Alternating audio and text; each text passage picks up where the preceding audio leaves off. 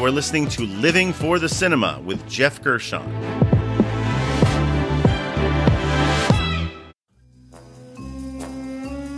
Welcome to the final episode of our ongoing Living for the Bond series, revisiting past Bond films in the lead-up to the U.S. release of this final Daniel Craig Bond movie. And we are now here, finally. Please be warned that if you have not yet seen this movie, I will be discussing spoilers and giving away much of the plot, including the ending. No Time to Die, which just came out in 2021. It was directed by Cary Joji Fukunaga.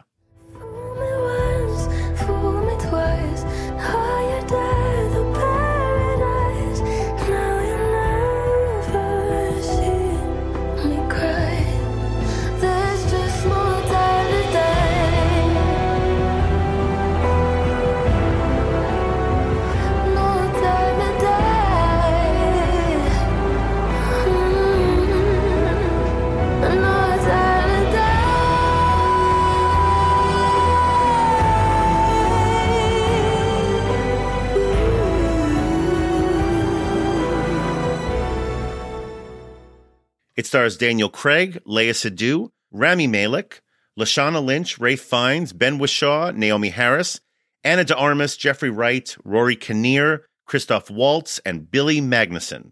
My first thoughts after walking out of my first viewing of this film were basically, they stuck the landing on this. I was relieved. I was so relieved that they pulled off what seemed like the challenging task of ending this run of Daniel Craig Bond films on a satisfying note. And from what I hear, a lot of fans of this franchise don't necessarily agree with me, but we'll get to that later. At the very least, this is a dramatic improvement from the previous film, which, in my opinion, is one of the weakest Bond entries, and that would be Spectre, though I really like all of the other Craig Bond films. Having now watched No Time to Die twice, I believe they really did pull it off, though not without some bumps, because there is a lot of story in this deal, and characters, and action, and twists and turns. I'm still kind of surprised how well it all gels together, especially when there are some disparate tones in different sequences. I mean, there is now that much praised sequence taking place in Cuba, featuring Bond and Paloma, delightfully played by Ana de Armas, taking on several agents from Spectre at a multi-level banquet hall. This sequence is just pure fun and is a masterclass of editing and stunt work. Amazingly, that fun, warm-weather action sequence is in the same movie, which starts out with a creepy opening flashback, all set in cold, snowy Norway at a remote house near a frozen-over lake, setting up our villain. This is a scene which honestly feels like it's from some moody A24 horror movie. The fact that neither scene feels jarring from the rest of this film is just mind-blowing. It would clearly take a special type of talent behind the camera to pull that off. And that talent would be the director, of course. The director, Cary Joji Fukunaga. And he earns his salary just from these two sequences plus the ending alone. On paper, this film should not work. It's trying to accomplish so many different things. Get us caught up on Bond in retirement, provide the connective tissue between his love Madeleine, played by Léa Seydoux, and Spectre, and this new villain we are presented with during that opening sequence. Bring Bond back into the action. Introduce us to a new 007, played very well by Lashana Lynch, who took his spot while he was retired. Provide Craig with an emotional send-off, possibly leave things in place for the series to continue beyond him, and it still has to check off all of the boxes that Bond fans have come to expect, like myself, of course. Eye candy, gadgets, quips, you name it. That it delivers on all fronts is impressive, though it does result in one minor casualty, and that would be the lack of a completely satisfying villain. Recent Oscar winner Rami Malek plays Safin, and his overall plan involves capturing a scientist and a device developed in secret by MI6, known as the Heracles Project, which he has now reprogrammed as a biological weapon to take down individuals targeted by their DNA. Now, Malek is actually quite effective as he gives this character a suitably creepy vibe with a dead-eyed stare and soft-spoken voice. The problem is that we just don't see that much of him, which takes away some weight and context for the threat that he presents. People want oblivion. And a few of us are born to build it for them. So here I am, their invisible god, sneaking under their skin. You know that history isn't kind to those who play God. And you don't? We both eradicate people to make the world a better place. I just want to be a little tidier. Now, gratefully, everyone else involved gives Safin's threat the weight and forward momentum that it needs. Like I said, for a near 3-hour movie, this thing really moves, and much of the credit needs to go to editor Tom Cross, who is not only doing a James Bond film for the first time, he's only been working on features for about 10 years. But what he has done is impressive, as he has been Damien Chazelle's go-to guy. Damien Chazelle directed La La Land and Whiplash. So yeah, this is the guy responsible for Whiplash, which is probably among the most masterfully edited films of recent years, which explains how not only do we see several really well-crafted extended action sequences in No Time to Die, but we also get plenty of engaging character moments, and the whole thing feels organic. And almost every one of the extended cast has a moment to shine, including Ana de Armas, who steals the 15 minutes that she's in so much that there's apparently now demand for a spin-off of her character Paloma. Ralph Fiennes also finally brings some real weight to the role of M, effectively playing him as someone who's very troubled by a situation that he helped unknowingly create. And Lashana Lynch also brings the right amount of edge and action chops to her role as Nomi, the new 007. Most importantly, Daniel Craig, he just kills it, as he really does go out on top, giving his most nuanced and emotional performance as this character while also retaining the physicality that has really elevated this particular version of 007. And yes, he's allowed to be funny and witty, which is not to say he hasn't been so in previous films, but we actually see him deliver some real Bondian quips, some of which are just pure dad jokes, but they generally land. It contains a limited radius, electromagnetic pulse. It'll short any circuit in a hardwired network if you get close enough. Mm-hmm. And how strong is it? It's fairly strong. Fairly strong? What's that mean? We haven't had the chance to test it properly, just be careful. And Smart Blood will track you and your vitals.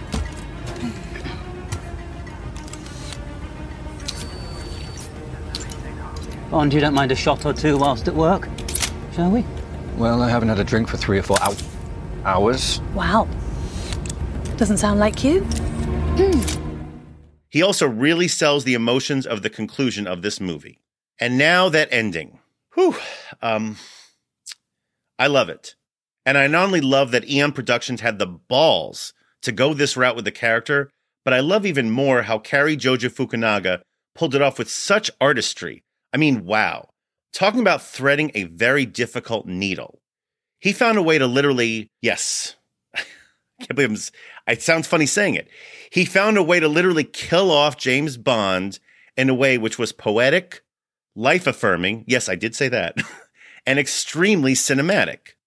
Special mention must go to Linus Sandgren, who was the cinematographer, because this might be among the most beautiful death scenes I have ever seen.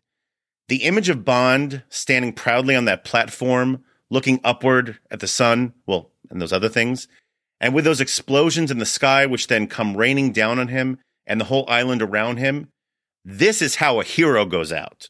But yes, beyond how beautiful it looks, it completely tracks with the journey we have seen this particular version of James Bond take over his 5 movies. This is someone who knew from the get-go in Casino Royale, his first movie, that, quote, 00s have a short life expectancy, as he discusses in that very first meeting with M, played by Judi Dench. And he's comfortable with that. That's part of the risk of his job protecting, quote, Queen and country. But even more so, he learns again and again that not only will sacrifices be required from a personal standpoint, but more importantly, he might not always succeed. At the end of Casino Royale, he couldn't save Vesper. And at the end of Skyfall, he couldn't save M. But now, the stakes are even higher. Millions of people are at risk, and not only is the life of his beloved Madeline at risk, but also their daughter. So this time, he is able to save them, which actually makes this a more triumphant ending for this character than I think a lot of fans are willing to acknowledge. And within the context of the movie up until this point, it feels like a very fitting ending.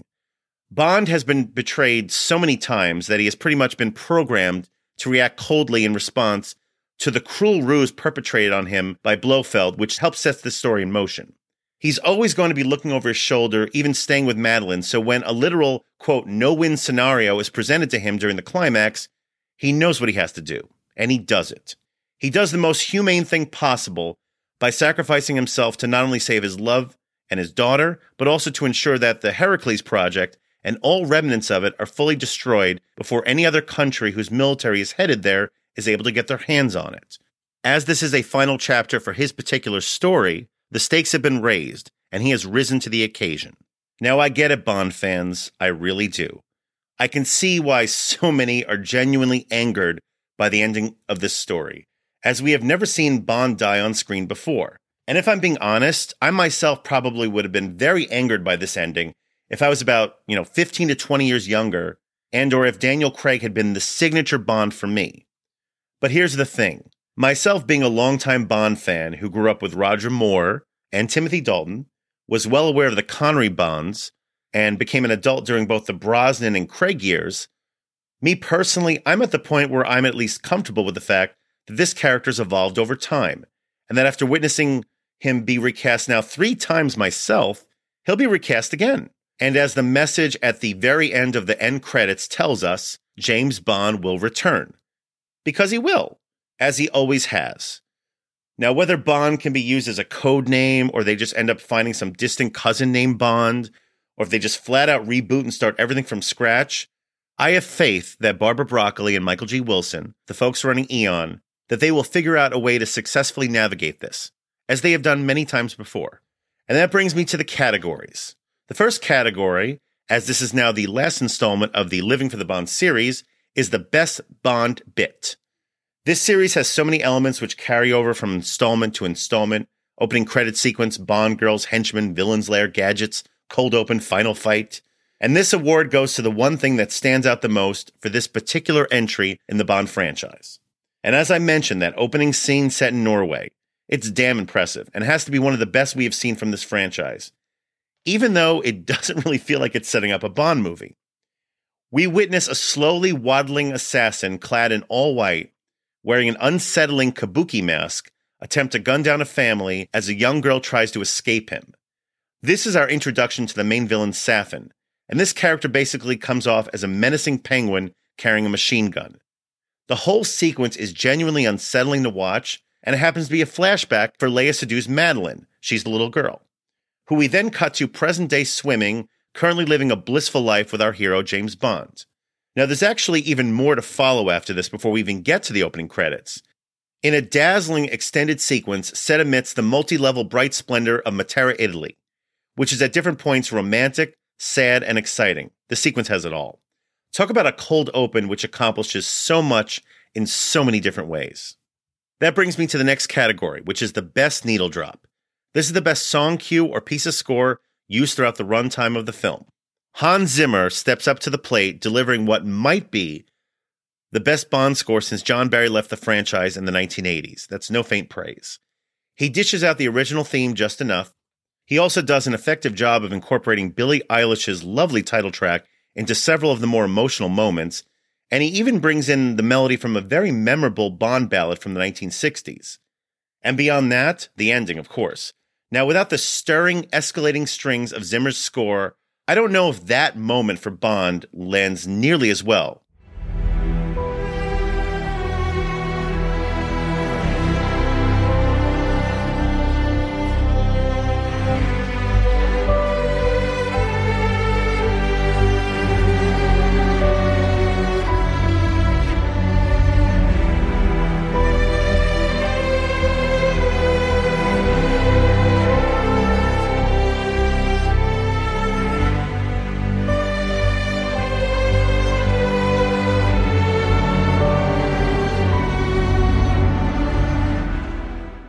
So this is a close call, this whole category. But for me, the needle drop, which really nails the power of the conclusion of this film, is that ballad that I just mentioned. And the ballad is from 1969's On Her Majesty's Secret Service. The song is called We Have All the Time in the World, and it was performed by the late, great Louis Armstrong. And for context, we hear this song in the middle of that movie as we see Bond, who was then played by George Lazenby, falling in love with Tracy, played by Diana Rigg. We then hear that melody in John Barry's score throughout the remainder of that movie, which itself had a very tragic ending. We Have All the Time in the World also happens to be Bond's last line in that movie. So now here, we finally hear the song kick in, just as we see a bookended image of a car driving into a tunnel with the light coming through the other side. This is almost duplicating a similar shot from near the beginning of the movie, and it is a beautiful way to close this film. Even more so that we start to hear the opening guitar strings of this ballad, followed by Satchmo, that was Armstrong's nickname, his raspy voice start to sing the chorus. And yes, it is a callback to a previous Bond film, but it's more than just fan service. It's a heartfelt tribute to the spirit of this character and his overall mindset. I have said it before, and I'll say it again. Music is essential to film, and the use of this song demonstrates that as well as any recent film that I can recall.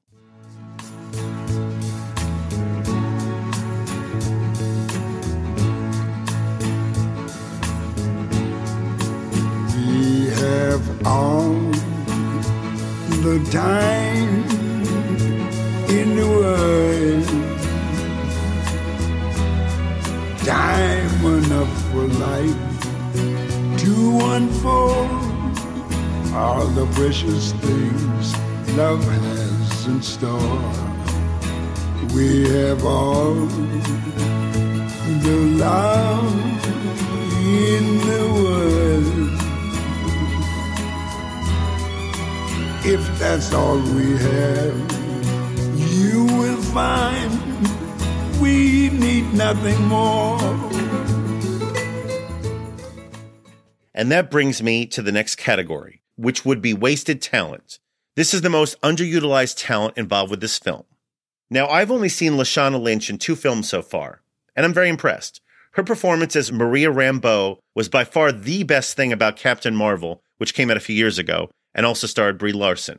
And she's also very good in this. She has a nice back-and-forth chemistry with Craig as his rival MI6 agent, and it's nice to see them work together as the film progresses. But I'm not going to lie, I expected more of her in this movie and would have liked to have seen more of that relationship develop. Unfortunately, it does feel at times as though some of her scenes were left on the cutting room floor, which I suspect might have been a knee-jerk response to the ridiculous online tantrum thrown by closed-minded YouTube trolls last year who were just clutching their pearls in response to her character's appearance in the first trailer for No Time to Die. And why? Because her character dared to threaten James Bond to stay out of her way. Because we've never heard of rivals in any field doing that, right? Oh, right, and oh my god, she's a black woman playing a 00. No! Now, having seen this movie twice, these tantrums were all over a supporting character who is basically an ally of our hero for the second half of the movie and even makes a very deferential gesture towards him late in the film in a really nice moment. If there was a feminist or, quote, woke message in No Time to Die, it was seriously lost on me. But that's not going to stop these guys, and they continue to push that narrative online about how this Bond is, quote, too woke. I swear, if the movie Aliens came out today, I could just imagine the headlines from these losers. Canadian SJW James Cameron has destroyed the Alien franchise with a sequel that demeans the military, relegates men to secondary characters, and elevates a character who's clearly an illegal alien from Latin America. Lashana Lynch as an actress deserves much better than to have to suffer the blowback from this, as does Brie Larson, Kelly Marie Tran, and whomever else these losers get in their sights. And that brings me to the next category, which would be the trailer moment. This is the scene or moment that best describes this movie. Now, one thing I'm not going to spoil from this movie is that a relatively prominent character suffers a tragic fate about halfway through. I'm not going to say who it is, but it's at the hand of an American operative who has also betrayed Bond, named Logan Ash, played with perfect frat boy, smiley face smarm by Billy Magnuson. Well, later in the movie, Bond is chased into an extremely dense, foggy forest up in Norway by a small army of Safin's henchmen driving Range Rovers and motorcycles. Bond holes up in the forest after just having driven one of those Range Rovers topside.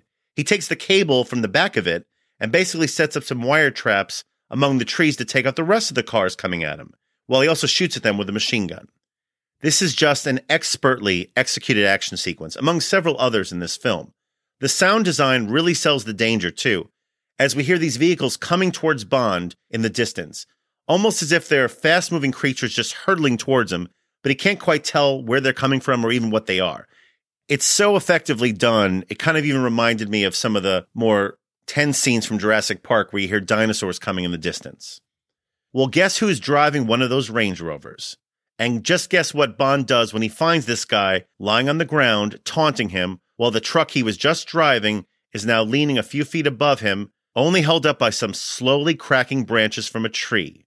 I mean, we just hate this Logan guy, played by Billy Magnuson, for what he's done and for who he's killed. And let's just say that what happens next is somewhat similar to my trailer moment from my review of For Your Eyes Only, and we'll just leave it at that. And that brings me to the final category, and that would be the MVP. The MVP is the person or people who are most responsible for the success of this film.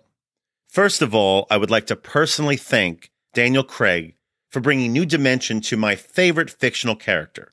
I mean, that's why we're doing this series. And a lot of people here worked on 5 pictures with me, and I know there's a lot of things said about what I think about these films and all of those whatever, but I've loved every single second of these movies, and especially this one, because I've got up every morning and I've had the chance to work with you guys, and that has been one of the greatest honors of my life. So, as far as I'm concerned, his track record for Bond films is 4 for 5, and I have really enjoyed this run of Bond films starring him. Now, is he the best Bond? It's probably too soon to tell, and it's also just so hard for me to choose among them. But at the very least, his Bond was the most fully developed, so kudos to Daniel Craig. Now that said, Cary Joji Fukunaga has to be the MVP. He has crafted a highly entertaining film that, as David Sims from The Atlantic said in his review, quote, blends absurdity and pathos well. I really can't say it better than that. I mean, this story has serious moments for this character, but it also includes nanobots, bionic eyes, and my personal favorite, Gatling guns coming out of the headlights of the Aston Martin DB5, which makes a memorable appearance during the second half of that cold open set in Matera. And it all just blends together. I have only seen one other film directed by this guy, Beasts of No Nation from about 6 years ago, which is a brilliant film, and now I want to see more. I don't even care about the genre. And just think about it. He was the first American to direct a Bond film, and he killed Bond no less. Wow, I could just imagine the online hate that this guy is going to endure just for doing this. But regardless, Cary, bravo, and stay strong. My rating for No Time to Die would be 4.5 stars out of 5. Now, let me put a very strong qualifier on that rating. I love Bond films. I've seen a lot of these films multiple times. I know this franchise. It really does benefit this movie. In fact, I would say it's essential to enjoy this movie that you have seen the previous 4 Daniel Craig Bond films. If you haven't, that could affect your enjoyment of it. So given that, that's my rating for this film. Now, it's too early for me to rank this among the rest of the films in the Bond franchise, though I'm already comfortable saying that No Time to Die is not as good as Skyfall, which, to be fair, few films are. That film, Skyfall, remains the high watermark for Bond films for me. Still, this is top-flight entertainment, which deserves to be seen on the biggest screen available. And right now, it's only playing in theaters. And that ends another conclusive review. Please like, subscribe, and share the Living for the Cinema podcast, and follow and like us on Facebook, Instagram, and Letterboxd. And join us next time for another review from Living for the Cinema.